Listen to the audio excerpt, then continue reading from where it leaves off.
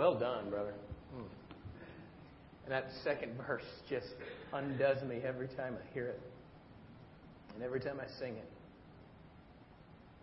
That He sent His Son to bled and die to take away my sin. Whew. If that doesn't do something to you, and you claim to be a Christ follower, and that doesn't do something to you when you sing it, something's wrong with you.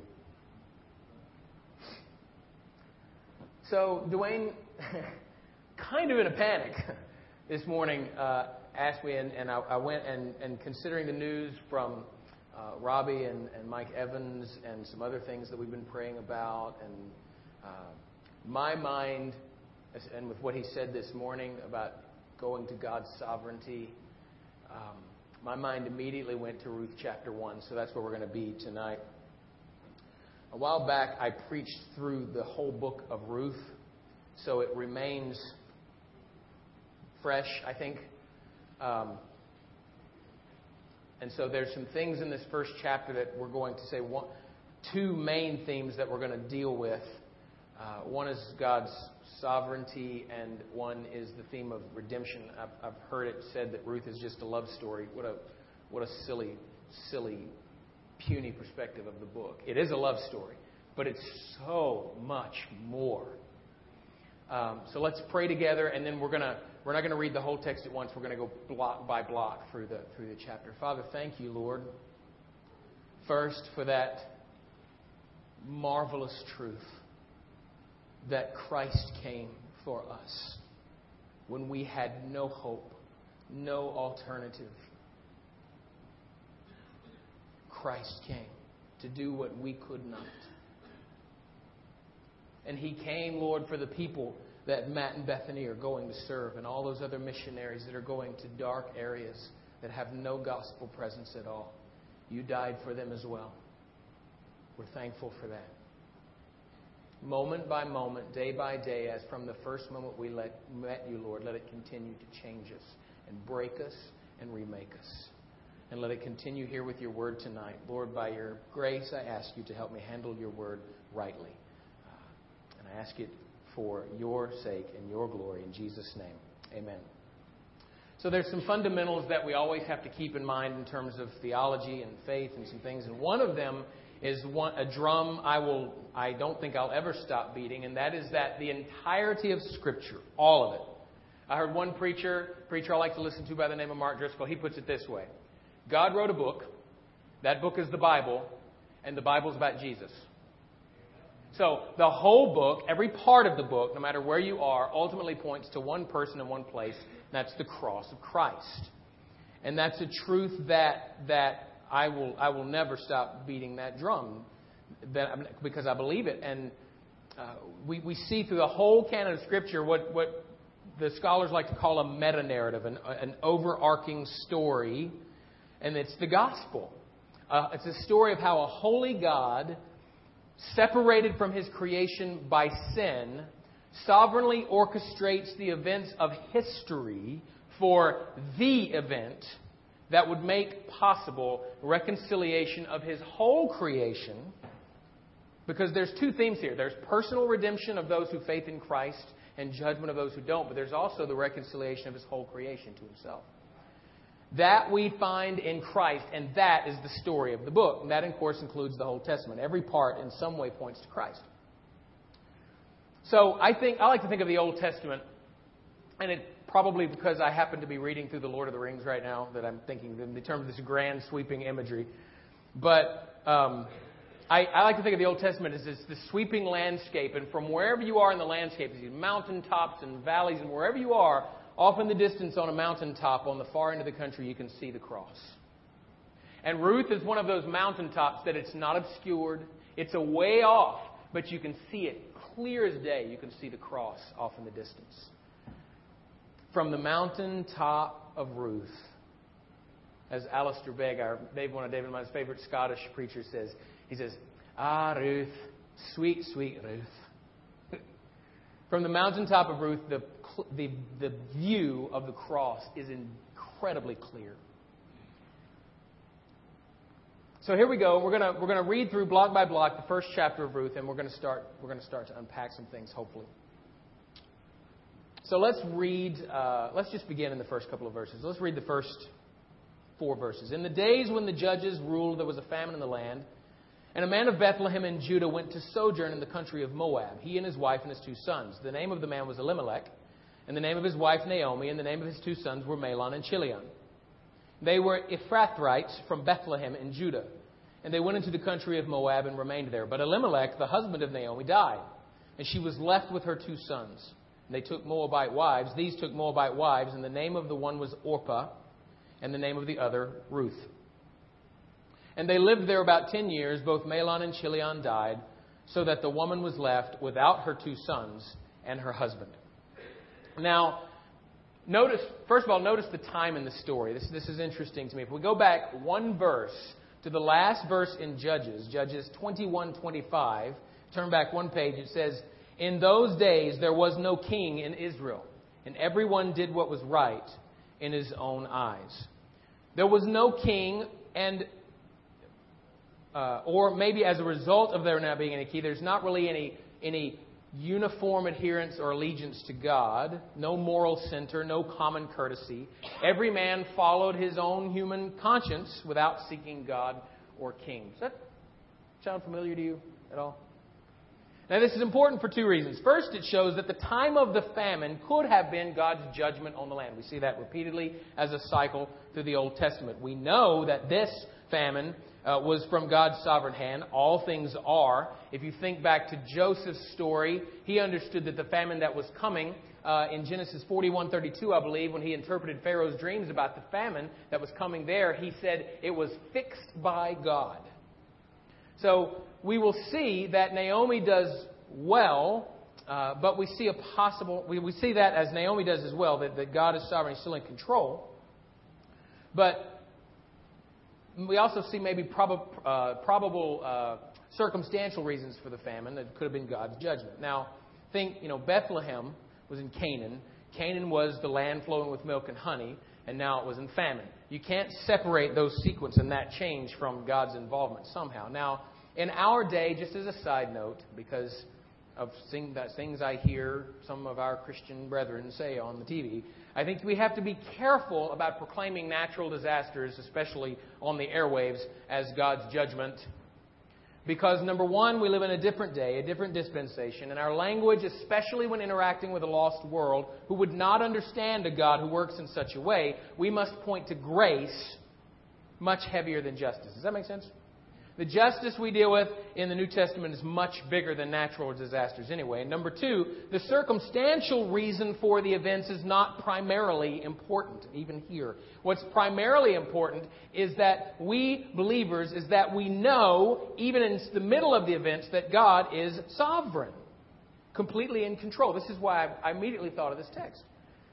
He's completely in control, even these things. He was not surprised. He was not taken aback. He didn't see the famine happen and go, oh, that God didn't do that. And He doesn't do it now either. Now, whether or not the famine was judgment or simply set in motion to set the stage for this part of God's story, we know that it was from God. All things are. Father filtered, as Dwayne just said. We'll come back to that.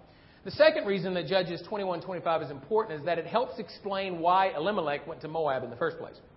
We know that the famine was a prime cause, of course. What's interesting to me, though, is that the word sojourn and the fact that he had his family with him, that's interesting to me because it implies that Elimelech took his whole household, which would have been no easy, quick, or inexpensive task. Household meant his kids and probably their servants and their livestock and everything that went with them. So he could have been, just as a possibility, he could have been a fairly well-to-do guy with his household and maybe not in any immediate danger of the famine. So the word sojourn could mean that he went to Moab to do business, to live among those who had more than his own country had in order to prosper his own interests. It's possible that a man whose name meant, "My God is King," was in reality doing what was right in his own eyes. And that's what took him to Moab. Now, I only mention this to show, because Ruth is an incredible picture of God's sovereignty in the details of our lives. And I only mention this to show that even the crookedness, potential, possible crookedness of a man's heart can and will and has often been used by God to see through His sovereign purposes. You see that? We're not even out of verse 1. We're not even out of verse 1, and we see a magnificent demonstration of our sovereign God. Surely, hopefully, for someone, that's a faith builder. It certainly is for me. So as we keep going, we're going to learn from Naomi about holding on to that truth, no matter what comes. If you look again at verses 2 through 5, if anyone had a reason to complain, it was Naomi. She would be on that list. She followed her husband to a foreign land, who then dies later, marries off her sons to foreign women, who in that day was a much more serious issue than it is now. Now it's not an issue. Saw 10 years of no grandchildren. Then her sons die, and she's left in Moab with her childless daughters-in-law. This is not a good situation for Naomi. She would have reason to do a little whining.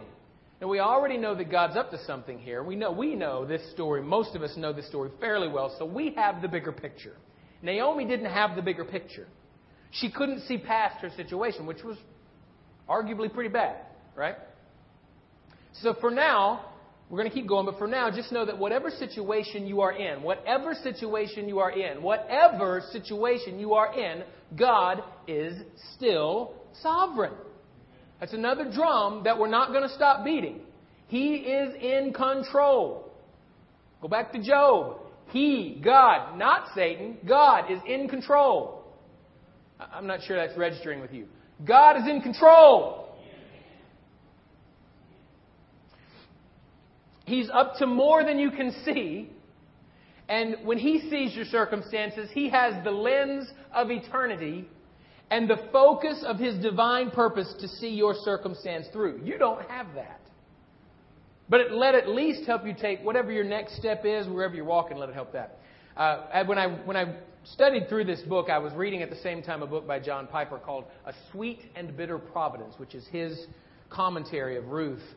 And he says early on in the book, one of the main messages of this little book is that God is at work in the worst of times. Isn't that good to know? Let's read the next block. This is a little bit longer block. Start in verse 6. Then she arose with her daughters-in-law to return from the country of Moab, for she had heard in the fields of Moab that the Lord had visited His people again and given them food. So she set out from the place where she was with her 2 daughters-in-law, and they went on the way to return to the land of Judah. But Naomi said to her daughters-in-law, "Go, return, each of you to your mother's house. May the Lord deal kindly with you as you have dealt with the dead and with me. The Lord grant that you may find rest, each of you, in the house of her husband." And then she kissed them, and they lifted up their voices and wept. They said to her, "No, we will return with you to your people." But Naomi said, "Turn back, my daughters. Why will you go with me? Have I yet sons in my womb that they may become your husbands? Turn back, my daughters, go your way, for I am too old to have a husband. And if I should say I have hope, even if I should have a husband this night and should bear sons, would you therefore wait till they were grown? Would you therefore refrain from marrying? No, my daughters, for it is exceedingly bitter to me for your sake that the hand of the Lord has gone out against me." And they lifted up their voices and wept again. And Orpah kissed her mother-in-law, which means kissed goodbye, and Ruth clung to her. This is a heart-wrenching scene. Naomi, concerned for her daughter's future and her lack of ability to provide it for them as matriarch, now tells them to leave her to her misery and returning to Israel and stay and go back to their own country. And at first, they both refused to leave. But I had an immediate question. What's up with this weirdness in verse 11 through, 13? Where she says, if I even had a husband and had a son now, would you wait for him to marry? This has to do with the law of the kinsman redeemer, which we're not going to go into at length. But there was a custom where, theoretically, according to the law, if she had more sons, they could marry them later. But that'd be a long time to wait until they were old enough to marry. It has to do with the ancient custom, which actually predates the law, by the way, of the kinsman redeemer. More commonly, we know of it that the brother of a deceased man would take his widow into their household as his wife, caring and providing for her and continuing to produce offspring in the name of and on behalf of the dead. Now, this seems very, very odd to us, but at this time, in this context, it was normal. just have to file it away. For them, this was normal. But Naomi had no more sons, and she could provide no more brothers for her widowed daughters-in-law to marry. Even if she could have, it would have been implausible at best for them to wait that long, right? So, one thought here, by the way. The fact that the kinsman redeemer, the custom of the kinsman redeemer, predates the law gives us a clue that God's plan for the redeemer predated the law as well. Capital R, redeemer. Did you catch it? As you see elsewhere and all through Scripture, and in John 1:1 and elsewhere, Christ was around before all of this took place. As part of the triune Godhead, redemption was always the plan. Oh, come on. Redemption in Christ was always the plan. Naomi's faith in God, at least in the fact that He is God and that He's sovereign, has not been taken, has not been given up. Now, when we go through difficult patches, hard things, difficulties, dark valleys, we need to know and desperately cling to the fact that God is in control. I said it before, I'll say it again. By His grace, I'll say it till I stop breathing. God is sovereign. And even if we might not necessarily be happy about it, we should hang on to it. Because that's where Naomi is. She's not happy that God's in control, but she knows He's in control. Listen, let me say it this way. I want you to tune in. If you've tuned out, tune into this. Listen. God is big enough to handle your woe is me's until you make it through to the God is great. All right?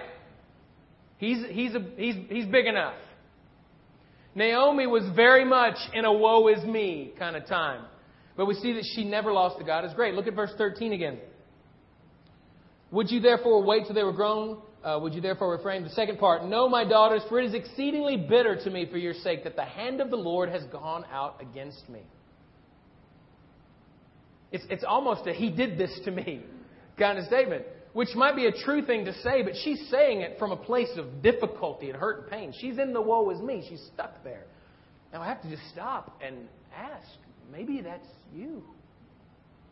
Maybe you find yourself in the hard place, stuck in the woe is me, having a hard time keeping God in view, keeping that cross on the distant mountaintop in view. Let me encourage you with this. You may have heard me say this before. Sometimes when you cannot feel God, you have to cling to what you know about God. That He is good. He's not nice, but He is good. That He loves you. That He is sovereign. That He is faithful. That He is merciful. And you know those things. And you may feel 1,000,000 miles away, but do not let go of what you know about God. Repent of woe is me and trust Him to get you through, step by step, eyes on Him, to the God is greats again. Now look at verse 15. So that's the first big thing. That Naomi never lost sight of the fact that God was sovereign, even though she's in a real bad way. Okay? And even though she's in a real bad way and she knows He's sovereign, she's not happy about it. It keeps registering with me. Verse 15. And she said, see, your sister-in-law has gone back to her people. She's speaking to Ruth. And to her gods, and to return after your sister-in-law. But Ruth said, do not urge me to leave you or to return from following you. For where you go, I will go, and where you lodge, I will lodge. Your people shall be my people, and your God, my God. Where you die, I will die, and there will I be buried. May the Lord do so to me and more, if also if anything but death parts me from you. And when Naomi saw that she was determined to go with her, she said no more. Now, Orpah, I keep wanting to say Oprah. I know that's not right. Orpah decided to leave as Naomi asked, but Ruth clung to her. Of course, an obvious question that commentators would have asked repeatedly is, wouldn't it be better to just take them both back with her? If they could have helped her along the way, she would have saved them from the idolatry of the people of Moab and maybe bring them both. But I think there's a test here, something that's important to note.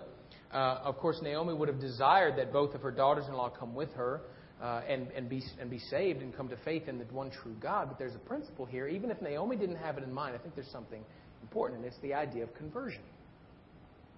Old Testament conversion. A conversion that's born out of anything other than a regenerated heart responding to God in faith and repentance is not a conversion at all, even though it may look very similar to one. Ephesians 2 verses 8 and 9 tells us this. Ephesians 2 is one of my favorite. David has preached this. I've preached it to every preacher on the planet has probably preached it. For by grace you've been saved through faith. And this is not of your own doing. It is the gift of God, not a result of works, so that no one may boast. A conversion that's based in anything other than faith and repentance and faith in the finished work of Christ on the cross is not. It may come out of.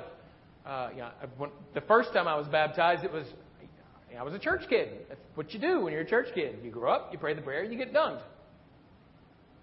Well, I want to fit in. How many times have we? I don't know. Well, no, I take that back. I have heard someone say, I prayed that prayer because I was scared of hell. I've heard one person say, I prayed that prayer to get people off my back. Now, some of them are more obvious false conversions than others, but they're all false conversions. Any other relational, circumstantial, anything other than a regenerated heart responding to God. No one can say yes to God in faith unless God works in their heart first. It cannot happen. Jesus told us that. Orpah had obviously not experienced that conversion. At least we don't have any evidence that she did, but Ruth apparently had. Because not only does she stay with Naomi as her mother, she takes Naomi's God as her own. God used her devotion to Naomi to bring her to devotion to Him. In verse 17, Ruth makes an oath in the name of Yahweh. When you see in the Old Testament, in many mainline translations, like you see it here, the Lord, L-O-R-D, in all caps, that is the covenant name of God. Yahweh. And she had been around this family long enough to know what she was doing. She was professing faith in the one true God. Ruth had been converted. It's almost as if Naomi's pushing them back because she doesn't want them to come to Israel with a false assurance. Does this sound like discussions we're having a lot here lately? Ruth's faith was tested and proven. I'm going to move on because I don't want to lay there too long. We've got a little bit more ground to cover. Look at verse 19. So the two of them went on until they came to Bethlehem. And when they came to Bethlehem, the whole town stirred because of them. And when the women said, "Is this Naomi?" she said to them, "Do not call me Naomi. Call me Mara," which means bitter. For the Almighty has dealt very bitterly with me. I went away full, and the Lord has brought me back empty. Why call me Naomi when the Lord has testified against me and the Almighty has brought calamity upon me? She's still stuck in the woe is me, isn't she? So Naomi shows back up in Bethlehem, and this was kind of this kind of caught me by surprise where my thoughts went on this. She went back to Bethlehem, went back home, and the gossip mill starts churning. That's Naomi. Can you believe she'd come back here after she left?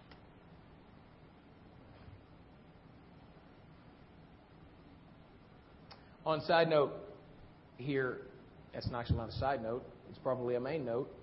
When someone comes to church, comes back to church, comes to church, and I will say this also going into this, I'm grateful that to a large degree, by God's grace, Dorsville does a pretty good job of accepting people. We do. By God's grace, He has softened collectively our hearts to people in hard places. But it's still all too familiar, isn't it? When someone comes to church, comes to faith, walks the aisle, comes to a small group, to a Bible study, and they come from bad, questionable, shady backgrounds, I think it goes without saying, don't look at them funny and drop your jaw. And what are they doing here? What are we supposed to do? We're supposed to love them. We're supposed to welcome them. We're supposed to engage them. You might be the person that wayward person, that that sinner, because we got like the us and them thing, you might be the one through whom they hear the gospel, not the hired guns. You might be the one that He wants to share the light of the gospel into their life. They may look different, they may smell different, they may act different, they may talk very different than we're used to hearing. They may have reputations and backgrounds that we don't have. Here's the thing, though. You haven't walked where they have walked. And when Naomi showed back up in town, and I just kind of sensed this, oh, that's Naomi. They hadn't been where she'd been. They hadn't been, and she'd been through some pretty hard circumstances. And here's the thing. You haven't walked the path that they've walked, and it's not your job to get them off that path. That's God's job. Your job is to be intentional, loving, grace-filled, and start some kind of relationship with them so you can point them to Christ. It's God's job to change their path, by which we mean change their heart. You see, there's 3 parts to every relationship. There's my part, your part, God's part. And we're talking about the lost world out there, and those sinners. You realize I say that tongue-in-cheek because those sinners, there's 3 pointing back at me. Right? Our part, love, share the gospel, serve, share the gospel, preach, share the gospel, welcome, share the gospel. Well, share the gospel is repeated in there. God's part is to work in their heart. You can't do God's part. So you have to pray that He's going to do His part. And when those 2 happen, they have to do their part, which is respond in faith and repentance. We are... Anyway, I know I'm staying too long there. We're such Pharisees sometimes, the way we treat people that are different than us. And so when these women met Naomi on her return to Bethlehem, they weren't very welcoming. And sadly, that feels too familiar to me. And we should repent of that. Now, granted, and this is where we have to put ourselves on the other side of this equation, Naomi's response to them isn't very gracious either. We see that she acknowledges God as sovereign, but she's pretty snippy about it. Is that Naomi? Don't call me Naomi. Call me Mara. And I can just see her, either forlorn or with her arms crossed and stomping. But she's not real. She's still stuck in the woe is me. And this time she wants everybody around her to know that she's stuck in the woe is me. You know anybody is like that? Listen, there's one little gem in that Piper book that I remember writing down. I remembered it. It goes like this. When we have decided that God is against us, we tend to over-exaggerate the hopelessness of our circumstances. Don't act all spiritual like you don't know what I'm talking about. Such was the case with Naomi, and often is the case with us. Listen, don't let that on either side, when you find yourself on either side of that, don't let that dissuade you by serving your Savior, by serving them. For in so doing, you might be the conduit through which the light of the gospel shines into their life. And don't let yourself lose sight of the fact that God is sovereign, and try not to let you put up a block to keep that grace that God wants to show you through those other people that are welcoming and are loving and are forgiving. Because that woe is me thing, when our arms are up, we put up a wall and nothing can get in. Repent of the woe is me, and one step at a time, let Him get you through back to the God is great. God is sovereign. That doesn't change. Whether we're being a Pharisee and we have to repent, or whether we're stuck in the middle of the darkest valley, which is where Naomi found herself in Ruth chapter 1. Now there's one more thing to point out from this chapter before we close. And this is just so good. Because I said early on at the onset that every place in Scripture points to one place. In this chapter, this is how this points to the gospel. This is really cool. Ruth is constantly called early on as Ruth the Moabite. In the Israelite account, this is a book that made it into our canon of Scripture, right? She's called Ruth the Moabite. Why is that a stigma enough to be attached? And why is it important? Moab, the nation of Moab, originated from an incestuous encounter between Lot and his daughters. found in Genesis 19. For the record, this was the fault of the daughters. They got him blind drunk, and you can go read that story for yourself. We'll discuss that another time. Now, this was from any point of view, much less from a Hebrew law-grounded point of view, this was a really bad place. Attached to that, the clear and direct statement in the law of Moses found in Deuteronomy 23, verses 3 through 6, that no Moabite, says it clearly, no Moabite, among others, that is in a long list there, would enter the assembly of the Lord, meaning in this context Israel, meaning larger context people of God, meaning larger spiritual context the family of God, because of their treatment of Israel after the Exodus from Egypt. And you wind up with a pretty dismal outlook for Ruth, the Moabite. She should have never gotten in the first place. Now you're starting to get it. She should have never married Israelite boys. She should have never been extended favor that we see in chapter 2 and chapter 3 and chapter 4. She should have never been included in God's spiritual family according to the law of God. But the Moabitess was not only extended grace, she's made an ancestor of Christ. She's in the lineage of Jesus.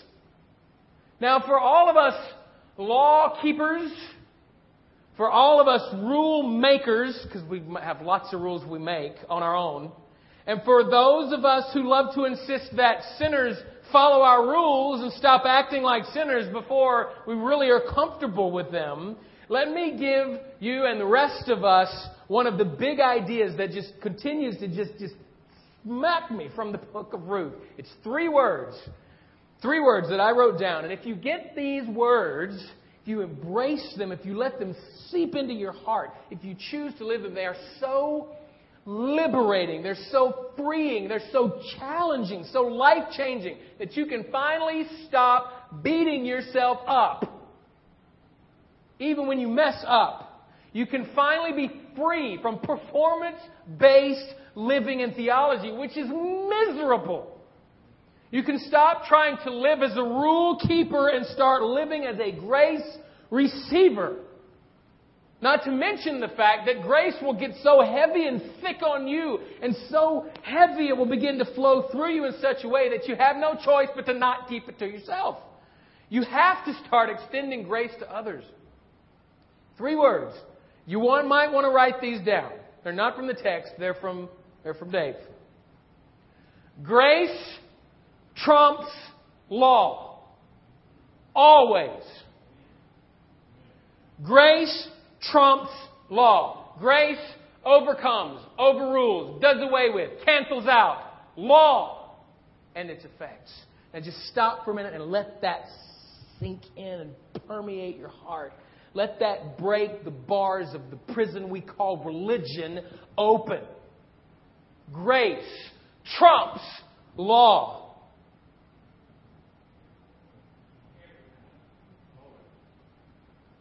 I should just say good night and go home. Grace always overcomes law and its consequences. It always does. Fittingly, the chapter ends at the beginning of barley harvest. A time of renewal, a time of hope, a time of new beginnings, a time of grace. So we're just going to kind of stop there and ask, perhaps where you are on your journey, maybe years and years and years and years of keeping rules and trying to measure up and trying to make God happy with you. Maybe you need to stop and let grace triumph. No, it doesn't mean that the things we should do and shouldn't do, and it doesn't mean there's important things about the way we live and the things we should do and not do. But if that's what you're basing your worth on, you will be miserable. Rest in the gospel of Jesus Christ and understand that your worth before God doesn't come from what you do. It comes from to whom you belong. That's where it comes from. Dwayne likes to say it this way. Nothing you do is going to make God love you less, and nothing you do is going to make God love you more. Now, parents get that. We get that. How many times have we said that to our kids? Especially when they've messed up. Big time. We have to say, you should know this doesn't make me love you any less. Some of you, I feel like God is tapping on your shoulder, whispering in your ear, or screaming at the back of your head. That doesn't make me love you less. Turn away from it. Repent and come back and rest in what I've already given you in the cross. Maybe you need to let grace trump some law in your life. Maybe you need to trust Him completely. Again, from a heart, you've already been gripped by grace. You've already repented of sin. You've already trusted in Jesus. But just over time, the layers and layers and layers of junk that we try to put on top of that, you need to let grace peel some of that away and go back to the gospel. Maybe you're in the middle of the hard place and you need to renew your trust in a God that you should know is sovereign. Listen, He has proven Himself far too many times. If we opened up the floor, we'd be here for hours with just this many people in the room of ways He has proven His goodness and faithfulness and love and mercy and presence and provision and healing and all the other ways that He's made Himself known. He's proven Himself far too many times for you to doubt Him. So why do you doubt Him? God is sovereign. Hold on to that. Your very life may depend on it. Don't let it go. Maybe you just need to renew your trust in a sovereign God who always has you and your situation well in hand and always has His ultimate glory and your ultimate good at heart. He always does. Of these things of religion and Pharisee junk and lack of trust and letting ourselves get stuck and bogged down in the woe is me.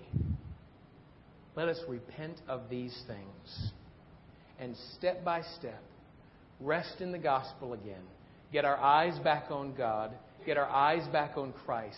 And one step at a time, start making our way back till we can say, God is great. And God is good. And God is faithful. At the moment, you might not feel much like saying that. Maybe you should just start saying it to yourself over and over and over and over. Here's what we're going to do. We're just going to end with a quiet time. Just right there at your seat. No music, just silence. Because this is where I feel when we're in a place like this, God wants to kind of come around and just embrace us and undergird us and cup us and hold us in His hand. And some of us, I feel like, are there, and I don't want to disturb that with anything else. You know, after we're done, if you need someone to pray with you, or you got questions, or you want to just hear more, Dwayne's here, I'm here. There's other people in the room that you know trust in a sovereign God. Again, you don't always have to go to the hired guns. We love it. We're glad and grateful that we get to do that, to counsel people. But you might be sitting next to someone, and right when we're done, you say, I'm going to talk to this person because God's put them next to me tonight. That's okay. But just for a moment, let's just sit. And you should keep in mind that God knows your heart. He made you. He knows what you're thinking. He knows what you're feeling. So just be honest with Him there for a second. Do I really trust You, Lord?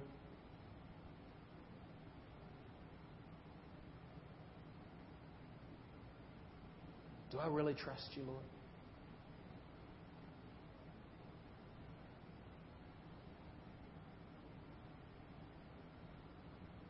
And if the answer is yes, then thank God.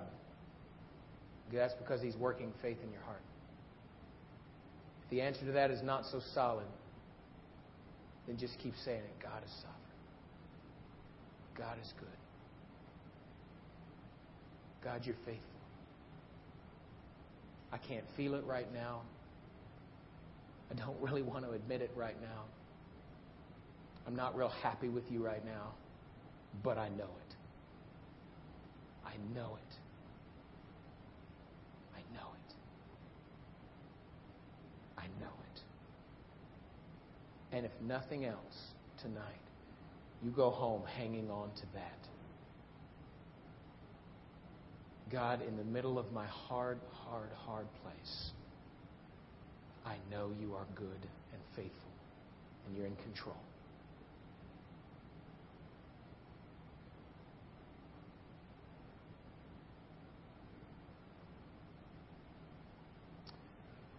God, thank you for a powerful couple of truths tonight. One, that by your grace, those of us who have trusted you, faith in Christ, though we were as outcast as Ruth the Moabite, we should not know mercy. But because of your grace, we do. And it is because of the shed blood of Christ on the cross. And when I think that God, His Son, night sparing, sent Him to die to take away my sin, Lord, I'm grateful. We are grateful for that truth. Let us rest there again. For some of us, Lord, let it renew some freedom in our lives from the lie of guilt and shame. Lord, I'm also grateful for the truth that our God, in every circumstance, in every valley, in every mountaintop, in every moment, is completely sovereign, in control. That is the God that we serve. And when the storms and our circumstances and our enemy want to whisper in our ear that we have no hope, let us not believe that lie.